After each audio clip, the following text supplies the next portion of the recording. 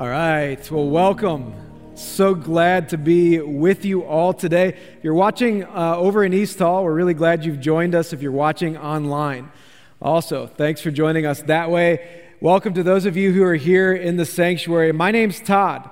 I am one of our pastors here, and man, it's a privilege to be a part of this church, and I just want to say thank you for allowing me to be a part of this church and for the privilege to open up God's Word with all of you today. One of my primary roles here is that I work with our marriage ministry. And so my wife and I both get to be a part of it, and it is a joy of ours. And so I want to tell you, if you're a married couple in here, I want to tell you about two opportunities to invest in your marriage real quick, okay? The first one is that on April 6th, we are hosting the 5 Love Languages Marriage Conference with Gary Chapman. If you've ever heard of that book, it's a great book, really groundbreaking for a lot of couples. And we are having Gary come here, and so you should check that out. It's a one-day conference, so you can sign up online. And wanted to also let you know that we have a ministry called Reengage. Reengage is our church's marriage enrichment ministry. It's the place that you can really grow in your marriage. It's for any stage of life, any marriage, any place that you're at right now.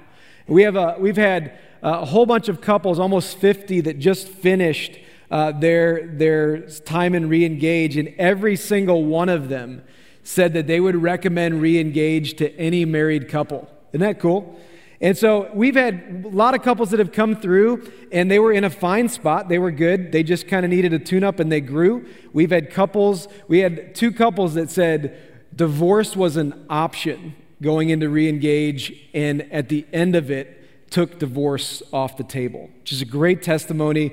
We would love for you guys to join, and the next time you can jump in to Reengage, it's a 16-week process, but the next time you can jump in is Mondays, tomorrow.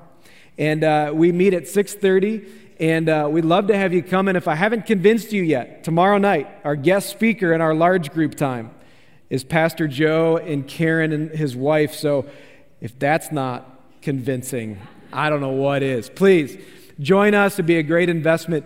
Hey, and by the way, whatever you do, invest in your marriage, because I believe that a church with strong marriages is a strong church that lasts for a long time. So invest, please. All right, so today, we are on the second week of a series that Pastor Joe launched just last week called Only Jesus. And this series is going to lead us right up until Easter, and I think it's going to be a great series.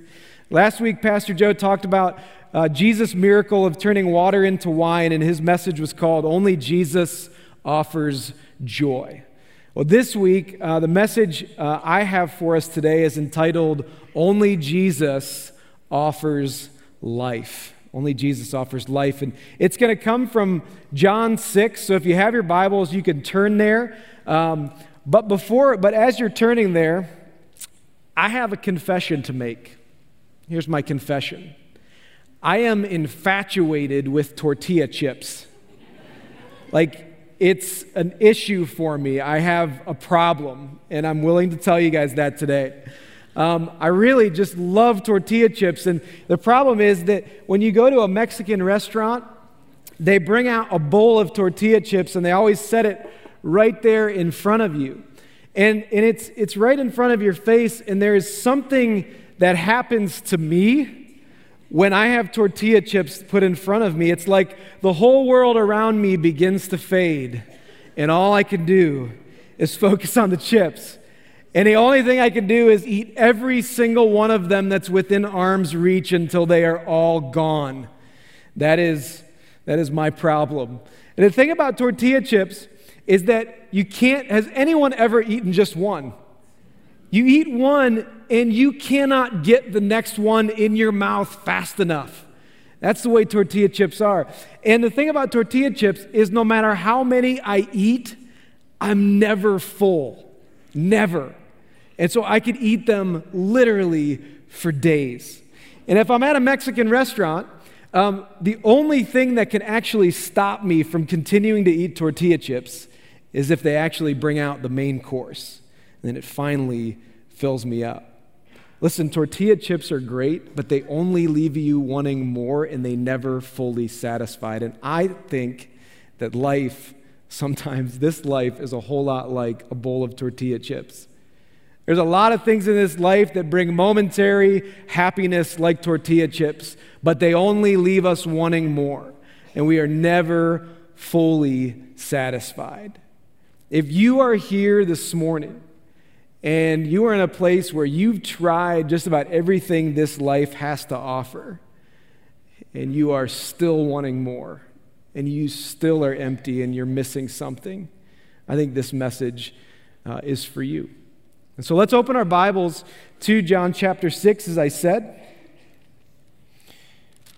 We'll be in the whole book of John during this whole series, by the way. John chapter 6, verses 35 to 40 is going to be our passage this morning. You can follow along on the screen in your Bibles or on your Bible app. Let me read this for us. Jesus said to them, "I am the bread of life. Whoever comes to me shall not hunger, and whoever believes in me shall never thirst. But I said to you that you have seen me and yet do not believe. All that the Father gives me will come to me, and whoever comes to me I will never cast out. For I have come down from heaven not to do my own will, but the will of him who sent me. And this is the will of him who sent me, that I should lose nothing of all that he has given me, but raise it up on the last day. For this is the will of my Father, that everyone who looks on the Son and believes in him should have eternal life, and I will raise him up on the last day." Okay, so that's God's word for us today. And I'm going to answer 3 questions from this passage, and here are the 3 questions. First question is, why are you hungry? Second is, how can you be satisfied? And the third is, will you eat? How can you be hungry? Why are you hungry? How can you be satisfied? And then, will you eat? Okay, so the first one is, why are you hungry? Why are you hungry? So in order to understand the 6 verses that I just read in our passage this morning, we have to see it in the context of the whole chapter 6 of John. And so I'm going to take us back to the beginning of the book of John. And what happened is, this was just one day earlier. And Jesus did a miracle. And it was a miracle much like the miracle where he turned water into wine, like we talked about last week. Except this time, it was that he turned a little boy's lunch into a meal for 5,000 people. And so I'm not going to read the story, but I'm just going to recap it quickly. What happened was, Jesus had done a number of miracles up until this point in the book of John, in his ministry. And so he had done enough miracles that people started catching on, and by now there was a large crowd of people following him everywhere he went. And so he couldn't get away from it. And so his disciples and him decided to go up to the mountainside, and they noticed that all the crowds followed them. And they followed him to the point where they were with him for so long they forgot to eat, evidently. Because Jesus looked down and he saw that everybody was hungry and that there was no food for them. And he said, "How are we going to feed these people?" And one of his disciples said, "Well, here's a little boy's lunch. It's all we could find. It's 5 barley loaves and 2 fish." And Jesus says, "All right, have everybody sit down." And he gave thanks, and then he started distributing the food. And it was the most amazing miracle, because he just kept passing the food out until every single person had a meal that day. Turned a little boy's lunch into a meal for 5,000 plus. And they loved him for his miracles. They thought it was the most wonderful thing ever. And Jesus kind of became famous for all of those miracles and what he could do for them. I'm going to fast forward now to the next day. Okay, the next day, the crowds are still following Jesus. Like I said, Jesus could not even get away from the crowds. And Jesus is starting to catch on. He starts to understand why these crowds are following him. They're not following him for what he really wants to give them. They're following him because they're waiting to see what he would do next. What miracle is Jesus going to do next? And here's what Jesus says to the crowds, and this is found in verses 26 and 27. Jesus answered them, "Truly, truly, I say to you, you are seeking me not because you saw signs, but because you ate your fill of the loaves. Do not work for food that perishes, but for the food that endures to eternal life, which the Son of Man will give you." What Jesus is saying to this crowd is this: you all are looking to fill yourselves up with all the wrong things. You guys are you're coming to me because you were hungry and I fed you. But what I did is I gave you a chip and you just want another chip. That's all you want. But what I have to give you is so much greater. And I have to tell you this, I think all of us are a lot like that crowd. All of us are living this life right now, and we're thinking, oftentimes we believe that it's the chips that are going to bring us life. That if we could just have the next thing this life has to offer, that maybe then we'll have the life we're supposed to have. And we're always looking for those temporary things that never actually fill us up, never actually satisfy, and only leaving us wanting more. And we all do this. You know, if you ask anybody, a lot of times what's going through their mind is if I could just have a little bit more money, if my income could just be a little bit higher, then I'd be good. If I could just get that job I want, if I could just have a little bit better of marriage, then life would be the way I would want it to be. If I could have a little bit more well-behaved kids, then life would be the way that I want it to be. The bigger house, the newly renovated kitchen, and then we'll get there.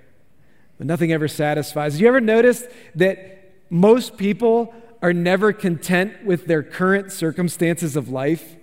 We're always looking to what is the next thing that's going to happen, because it's that thing that I think will finally be what I've been looking for. And it starts at a young age. My kids have said this to me before. They're young. They're real young. They've said, "Dad, I can't wait to be an adult because then everything will be fine. Do whatever I want." I'm like, "Son, that's when your problems begin." All right?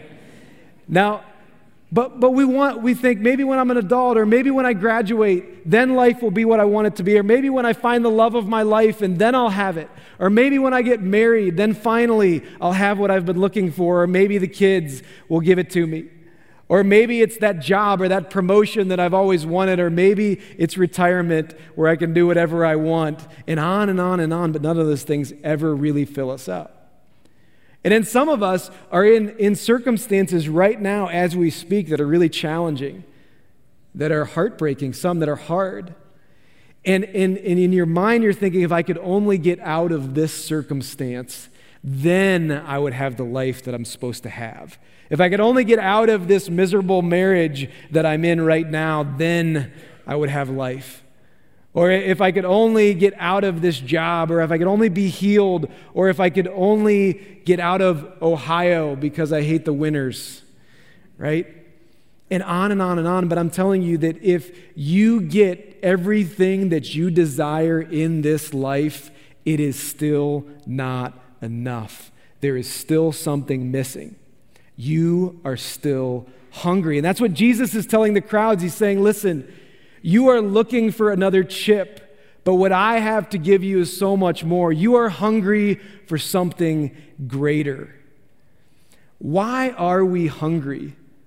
Why do those things never satisfy us, the things of this life? And here's the answer to that. It's because we weren't designed for this life. We just weren't. There are two types of fish out there. There are fish that survive and thrive in fresh water, and there are fish that survive and thrive in salt water. If you try to take a freshwater fish and you put it in salt water, it doesn't go well. Eventually, that fish will die because it will get dehydrated, and I don't know all the scientific facts behind that, but I do know this. Freshwater fish was not designed to live in salt water. It's a question of design. Do you know that the reason you are hungry and that the things of this life never ever satisfy you is because you weren't designed for this life? You were designed for another life. It all goes back to creation. You go back all the way to the beginning of Genesis, to when God created Adam and Eve. He created them in His image for a perfect relationship with Him. And so he placed them in the garden, and the garden wasn't a perfect place because he made it, just because he made it look good. It was perfect because of one thing. God was there. And they had this perfect, peaceful, unhindered relationship with the God of the universe. And everything was good. They were not hungry at all because they had everything they ever needed right there in front of their face, and that was God himself. And you see, God said, the only thing that can change that, the only thing that can separate me from you, is if you eat of the tree of the knowledge of good and evil. If you eat of that tree, then this is not going to be the same anymore. And Adam and Eve were approached by the serpent. And the serpent came. The serpent's job was to convince Adam and Eve that they were hungry for more than they already had. And Adam and Eve believed the lie, and they took the fruit and they ate of the fruit. And not only did the fruit not satisfy them at all, but it made them empty. And it left them hungrier for more. And they could never, ever satisfy their hunger again because they lost the only thing that they were designed for, and that's a relationship with the God who made them. And it's the same thing with us. Ever since that point, mankind has been hungry. And we've been grasping at chips, trying to eat chip after chip, and we can't get one in our mouth fast enough. And every time we do it, it never actually satisfies. It only leaves us wanting more. And we're never filled up. Jesus is saying to the crowds in this passage, and he's saying to us today, you are looking for the wrong thing. That's not going to give you life. It's not about the chips. It's about something much greater. And so that's the first question, is why are you hungry? The second question is, how can you be satisfied? How can you be satisfied? And now we go back to the passage that I read in the very beginning. In the very beginning, and it's verse 35, and it says this. Jesus comes to them and says, I am the bread of life. Whoever comes to me shall not hunger, and whoever believes in me shall never thirst. Oh, Jesus says, do you want to know what you're really looking for? Do you want to know the one thing that can satisfy you both in this life and for all of eternity? It's me. Jesus says, it's me. I'm the one who is the bread of life. Now, how can that be? There's significance to Jesus calling him the bread of life. There's actually a lot of significance. But one of the things I wanted to point out is that anytime you've ever eaten bread, have you noticed something? You must break it in order to eat it. Whether you slice it or whether you break it with your hands or whether you chew it in your mouth and break it with your teeth, bread must be broken in order for you to consume it and for it to sustain you. And in the same way, that's why Jesus was the bread of life. Because in order for Jesus to actually give us life, he had to be broken for us. And that's exactly what he was trying to say in this passage, because he would go on to give his life on the cross to be broken for us so that he could restore us to the relationship that we were designed to have. That's what Jesus did. That's why he's the bread of life. But it's not just that Jesus has to be broken for us to have life, it's that we have to be broken as well. We have to admit that we are broken, and the things that we are trying to do to fill ourselves up aren't working, that our sin separates us from the only thing that we were designed for, from the only thing that we've ever needed, and that's God himself. And when we admit our brokenness, and when we understand that Jesus was broken for us, then we understand that his brokenness is our life. That what he did on the cross for us actually makes us whole again and gives us everything that we've ever needed. The passage goes on in verse 36. And Jesus says, "But I said to you that you have seen me and yet do not believe." He said, I'm right here in front of you. I am the bread of life. I am the answer to all of your problems, and yet you don't believe me.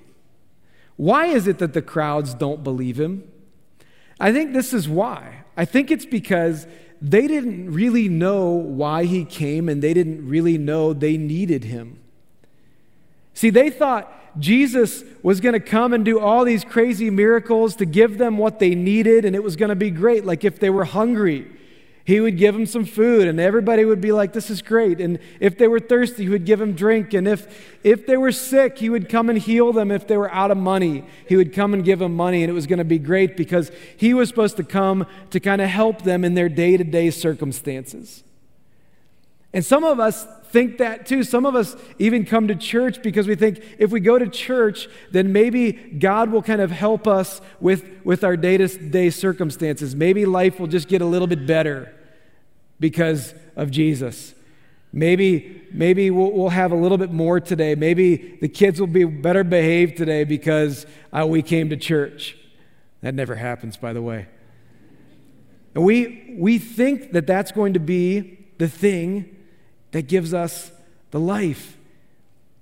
But it actually isn't. He's come to give us so much more than that. I have a friend who wanted to start meeting with me because he had a life situation with his family that was just really difficult. And it was so hard that he's like, I just need help.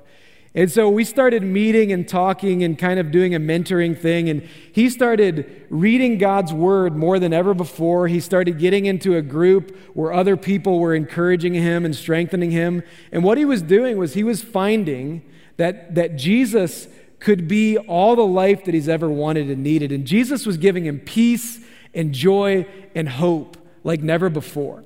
And I remember the first time that he came in to talk with me, we were sitting at lunch, and I looked at him, and he looked miserable. Like he was so stressed out by his current life circumstance that he was miserable. And I remember after all this, after he started growing in all of these ways, I remember meeting with him a few months later, and I looked at him, and I was like, you are a different person. And it wasn't, here's the interesting thing, it wasn't that his circumstances changed, they didn't. Actually, they were kind of getting worse. But he changed. And he was finding that Jesus could be all the life that he ever needed, that Jesus could give him peace, that Jesus could give him hope, not only for this life, but forever. And he knew that even if his circumstances did change and life got better, it still wouldn't be all that he needed because he was designed for so much more.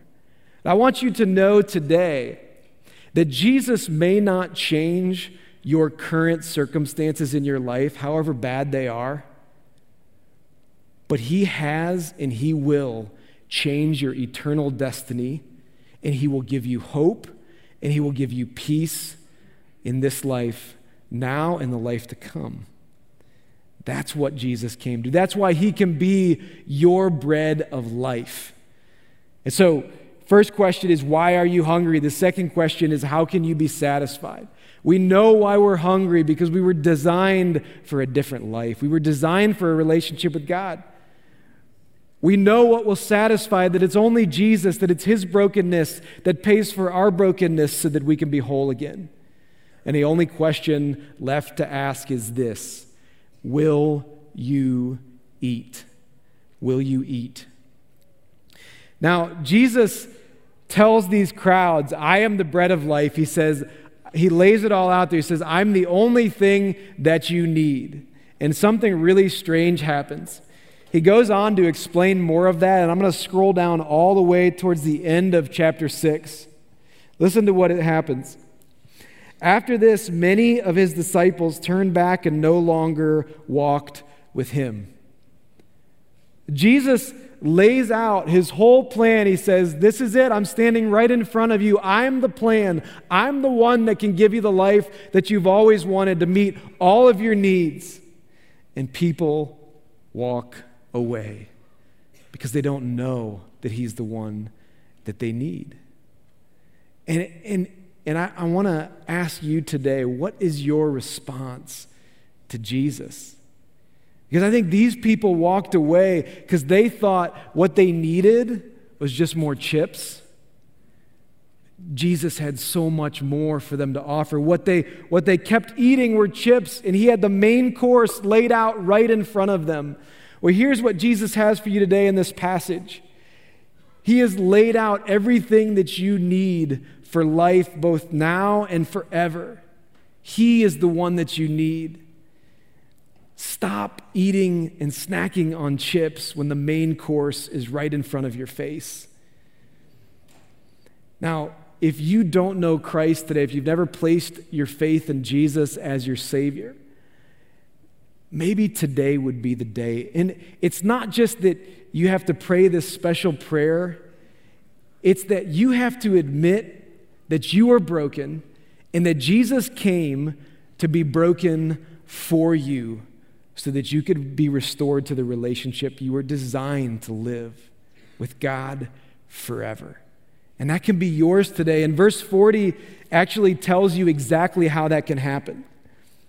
Jesus says, "For this is the will of my Father, that everyone who looks on the Son and believes in him should have eternal life, and I will raise him up on the last day."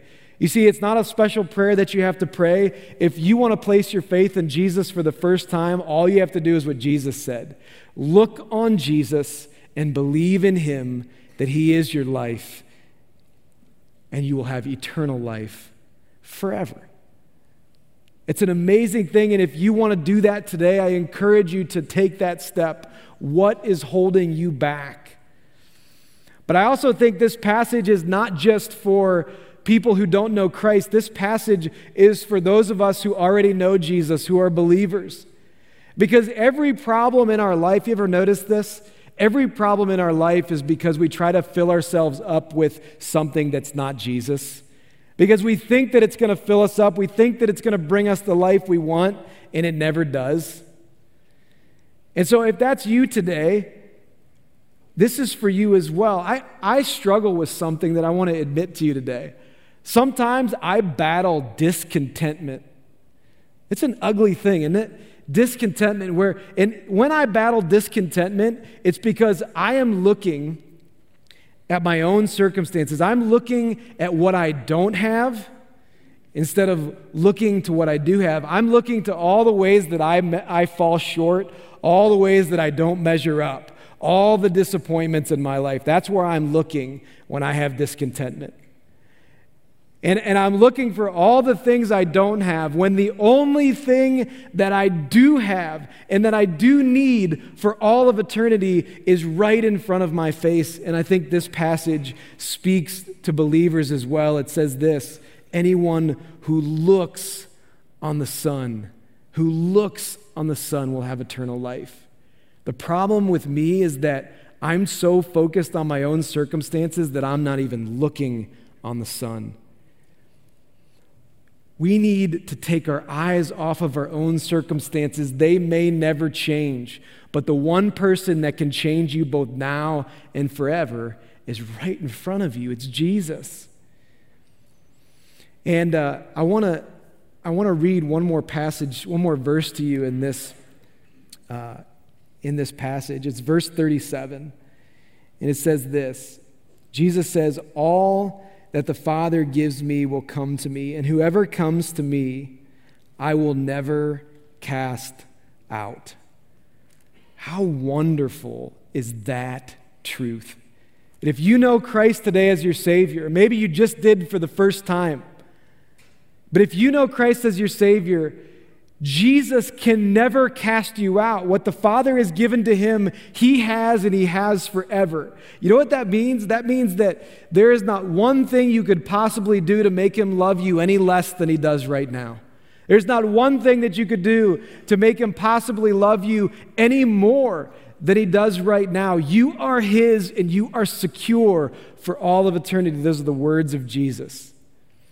And so today, I want you to think about it. I want you to change your perspective, because it's so easy to focus on our circumstances that are right in front of us.